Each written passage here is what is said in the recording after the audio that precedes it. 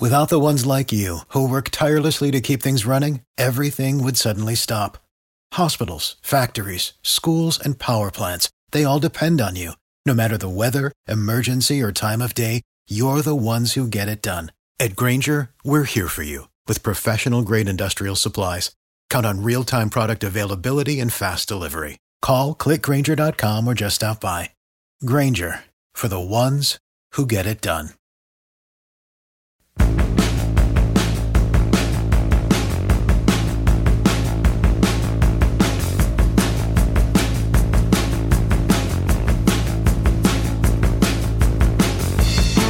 Hey everyone, Matt Williamson coming at you for the final time this week, prepping for Steelers Bills.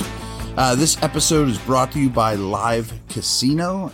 Folks, it's all going down at the FanDuel Sportsbook and Lounge at Live Casino, where you can get in on all the action this football season. Bet on your teams with a sportsbook rep or at our self-service kiosks, and then jump into the stadium on our giant 40-foot video wall. How's that for a touchdown? Join your friends at Live Casino Pittsburgh, Route 30 at the Westmoreland Mall. Bet, watch, and win. Gambling problem? Call 1-800-GAMBLER. And as we do usually to wrap up the week, let's look at some individual matchups for this game. Frankly, this one's not as good as others because the Bills are really, really good and they're a hard team to exploit. And that starts with Josh Allen. You know, what do you do against this guy?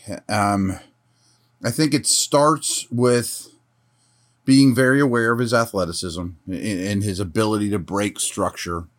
And that's going to fall on the linebackers more than anybody. Trying to keep eyes on him while also keeping eyes on routes is not going to be easy. I also think that you have to be very structured with your pass rush plan in terms of screaming off the edge, or losing contain while also rushing the passer, and he breaks free and the play breaks down. That's not what you want. But unlike some other great running quarterbacks, keeping him in the pocket isn't a wonderful option either. I mean, he can dice you up from the pocket. He's been getting the ball out of his hands quickly, but even late in the snap, he's unbelievably dangerous. So I don't have a whole lot of answers for him, to be very honest with you. I do have some answers, though, for Stephon Diggs. You know, their next best player, a stud receiver. And I think with the status of their pass catchers, I would really, more than usual, roll coverage Diggs' direction. You know, that Steelers don't have any corners right now that can handle Diggs. Few can in the league. But I'm helping whoever all the time.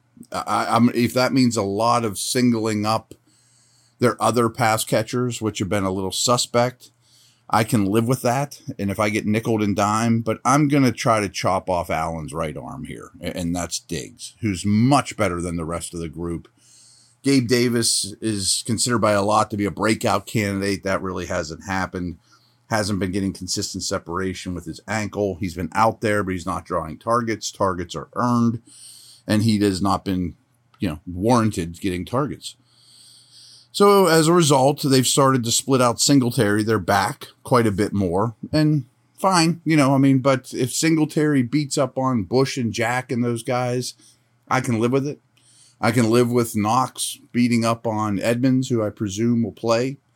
And Shakir or McKenzie out of the slot are a little more unproven. They're talented players. I like them both. But again, if they're winning one-on-one matchups with slot corners, whether that's Sutton or probably more likely Millette, which is a little worrisome, then so be it. I mean, none of those matchups I just laid out are tremendous, but I really think more than ever, really got to lean towards not letting Diggs, destroy the game. Man, that just makes it too easy.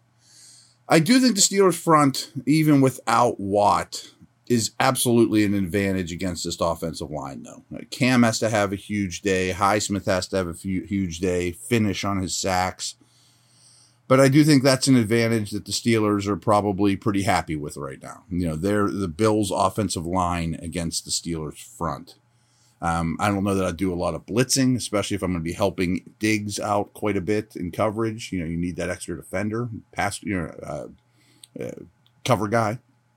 So I do think Steelers front has to be a dominant unit in this game, and I think it's capable, again, even without Watt. But, I mean, that's, we're reaching a little. I mean, the team the Steelers are playing are much better. On the defensive side of the ball, I think almost in a Minka-like manner now, and frankly, teams are just staying away from Minka. I think you have to be really wary of Poyer, who's the only guy in the league that has more picks than Minka. He's one of the best safeties in the league. His partner in crime, Hyde, is out, but Poyer's having as good a season as anyone out there. I really would be conscious of attacking him in any way, whether it's too high, which is usually what they do, or if he's matched up in, man or whatever. But I would be very wary of testing Poyer. Their front seven's a real problem. We've talked about this throughout the week. Their defensive line goes 9 deep.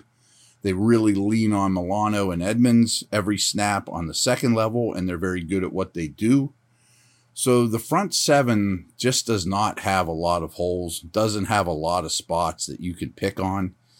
And again, this is kind of like dealing with Allen. I don't have great answers for it. I mean, I do think you want to be physical with this group. They're a little bit more athletic, speed based than they are power in their front seven. But again, they have 9 defensive linemen. They can put out their most powerful dudes if that's the case.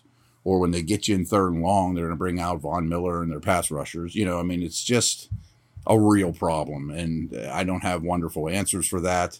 The O-line's going to have to play great. I'm quite happy with Chooks and Daniels on the right side. I think Cole is fine. Dotson had a bad game, but he's had a pretty good year.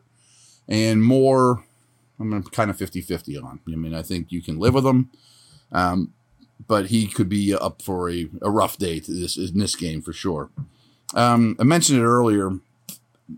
Their numbers in the second half on both sides of the ball are ridiculous. And the third quarter is ridiculous. I mean, they've outscored their opponents in the third quarter 44-0.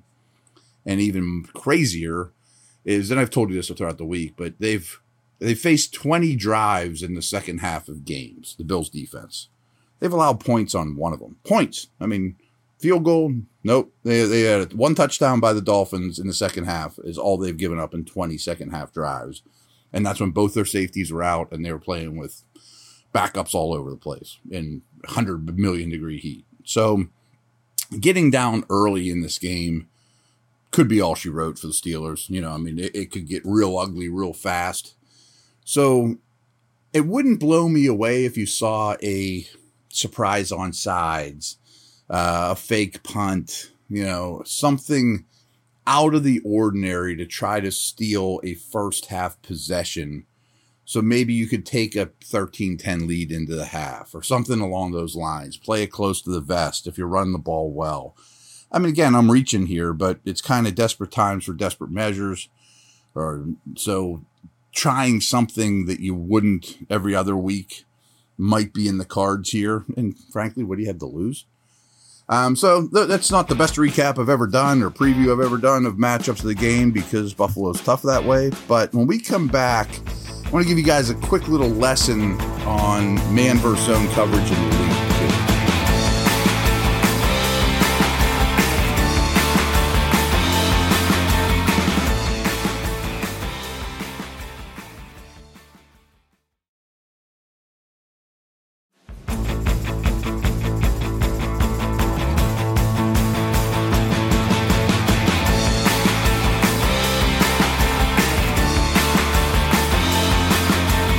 All right, so I stumbled across this on Pro Football Focus, and I think it's something they put out every week. And I don't take it as gospel because there are a lot of coverages that start as zone and turn to man and are 50% zone, 50% man, a box of one type deal, trying to explain it in basketball terms. But it's close enough, and I'm not going to do the work on every snap of every team in the league, let alone even just one, to tell you what every snap that they played man versus zone. So by their numbers, which I think are very close to accurate, the most man coverage this past week in the league was 57% by Miami, 53% by New England, and both those teams are the same Flores tree heavy man coverage teams in general. But your Pittsburgh Steelers played man on 50% of their snaps. That was the third most in the league. So, to give you some reference, most zone coverage in the league, Arizona was at 85%, Raiders were at 86%, Cowboys were at 87%. So, and they have a note here from the 2019, 20, and 21 seasons, league average for running man coverage is only 34%. So I'm sure there's a lot of you out there thinking, boy, man heavy teams probably run man coverage 80% of the time. No, league average is 34. 50 is a lot. Steelers played 50 this past week. And what's interesting to me is there's a chart on this article that tells every defense's percentage by week. So as of right now, the Steelers are playing the 5th most man coverage for the whole season. They're at 40%. The teams above them are the Giants at 43%, the Dolphins, who I mentioned, at 48%, the Patriots at 48%, and the Lions at 52%, who are playing the highest scoring games you can imagine on their offense and their defense. And I think they're just trying to establish some man coverage principles there because the defense needs a ton of work. So what's interesting, though, is I told you they played 50% in week 4. And I think that was very Wilson-centric. I mean, he was very bad versus man coverage as a rookie. And to his credit, I thought he got better versus Steeler man coverage as this game went on. And the Steelers' corners, Millette, Wallace, Sutton, collectively had a pretty rough day. They were losing their man coverage reps.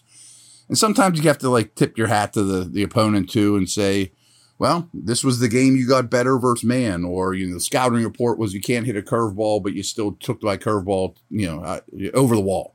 Stuff happens. I guess we could be critical of maybe you should have got away from man late in the game. And we talked about all the open space in the middle of the field. But I also don't know what percentage man they ran in the fourth quarter, nor frankly am I going to dig into it that heavy. But I did find it interesting that the defense played 50% man in week 4. In week 3, though, it was only 26.5%. So much different opponent. Much different style. They're adaptable. In week 2, against another young quarterback who didn't do great against man, Mac Jones, they were at 52.5%. So that was the most that they've run all year. In week 1, they were at 33.8. So just gives you some idea. I mean, playing man coverage against the Bengals and Burrow and those guys, not having seen any 2022 tape, this is a little bit of a scary proposition. So they were at about a third. The week 2 and week 4, they were very heavy man. I bet this week they're much more zone, bracketing, digs. But so they've jumped anywhere from 26.5 to 52.5% man. And I find that very interesting. Again, that's 5th in the league in terms of man coverage. It also makes me wonder, now you have Flores and Austin more involved. Might their first round pick next year be a corner? I mean, I know everyone thinks it's going to be a tackle or a Cam's replacement, but if you could get a 6'1" corner with long arms and you're playing that much man, the ripple effect could be great. Lastly, I find this interesting too. How often did offenses see man coverage? Well, the Steelers are also seeing a very heavy dose of man coverage, and I think that's because of the quarterback. I mean, very frankly, I think they want Mitch to drive the ball into tight man coverage. So only the Ravens, we talked about that a lot, I think. They never used to see man coverage. Now they see it a ton, but Lamar looks like he's figured it out. The Vikings, the Chiefs, and the Patriots are the only offenses that have seen more man coverage than the Steelers. However, the first 2 weeks, the Steelers saw 43 and 50% man. The last 2 weeks, they've been at 24%. So teams might be backing off on the man coverage stuff. Just something to note. It's interesting to me how different teams look at last week's tape and all those good things and go from there. How they view you, I think, is important. So just to give you an idea, though, I mean, people don't play man 70% of the time very often. Like I'm looking at this chart where, does any of the teams out there have a really high week here and there? Yeah, I see 2 instances of somebody playing it over 70%. But league average, as I said, was, in the 30s. But your Steelers are on one of the further spectrums of the two. So I thought that was interesting. There you have it. Over and out. We will talk later.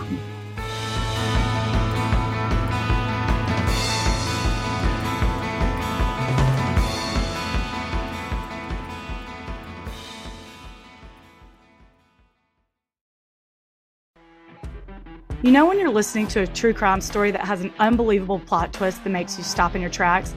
That's what our podcast, People Are the Worst, brings you with each episode. I'm Rachel. And I'm Rebecca. We're identical twins who love true crime cases that make you say, didn't see that coming, and we hate the people responsible for them. Listen to People Are the Worst now on Apple, Spotify, or wherever you get your podcasts.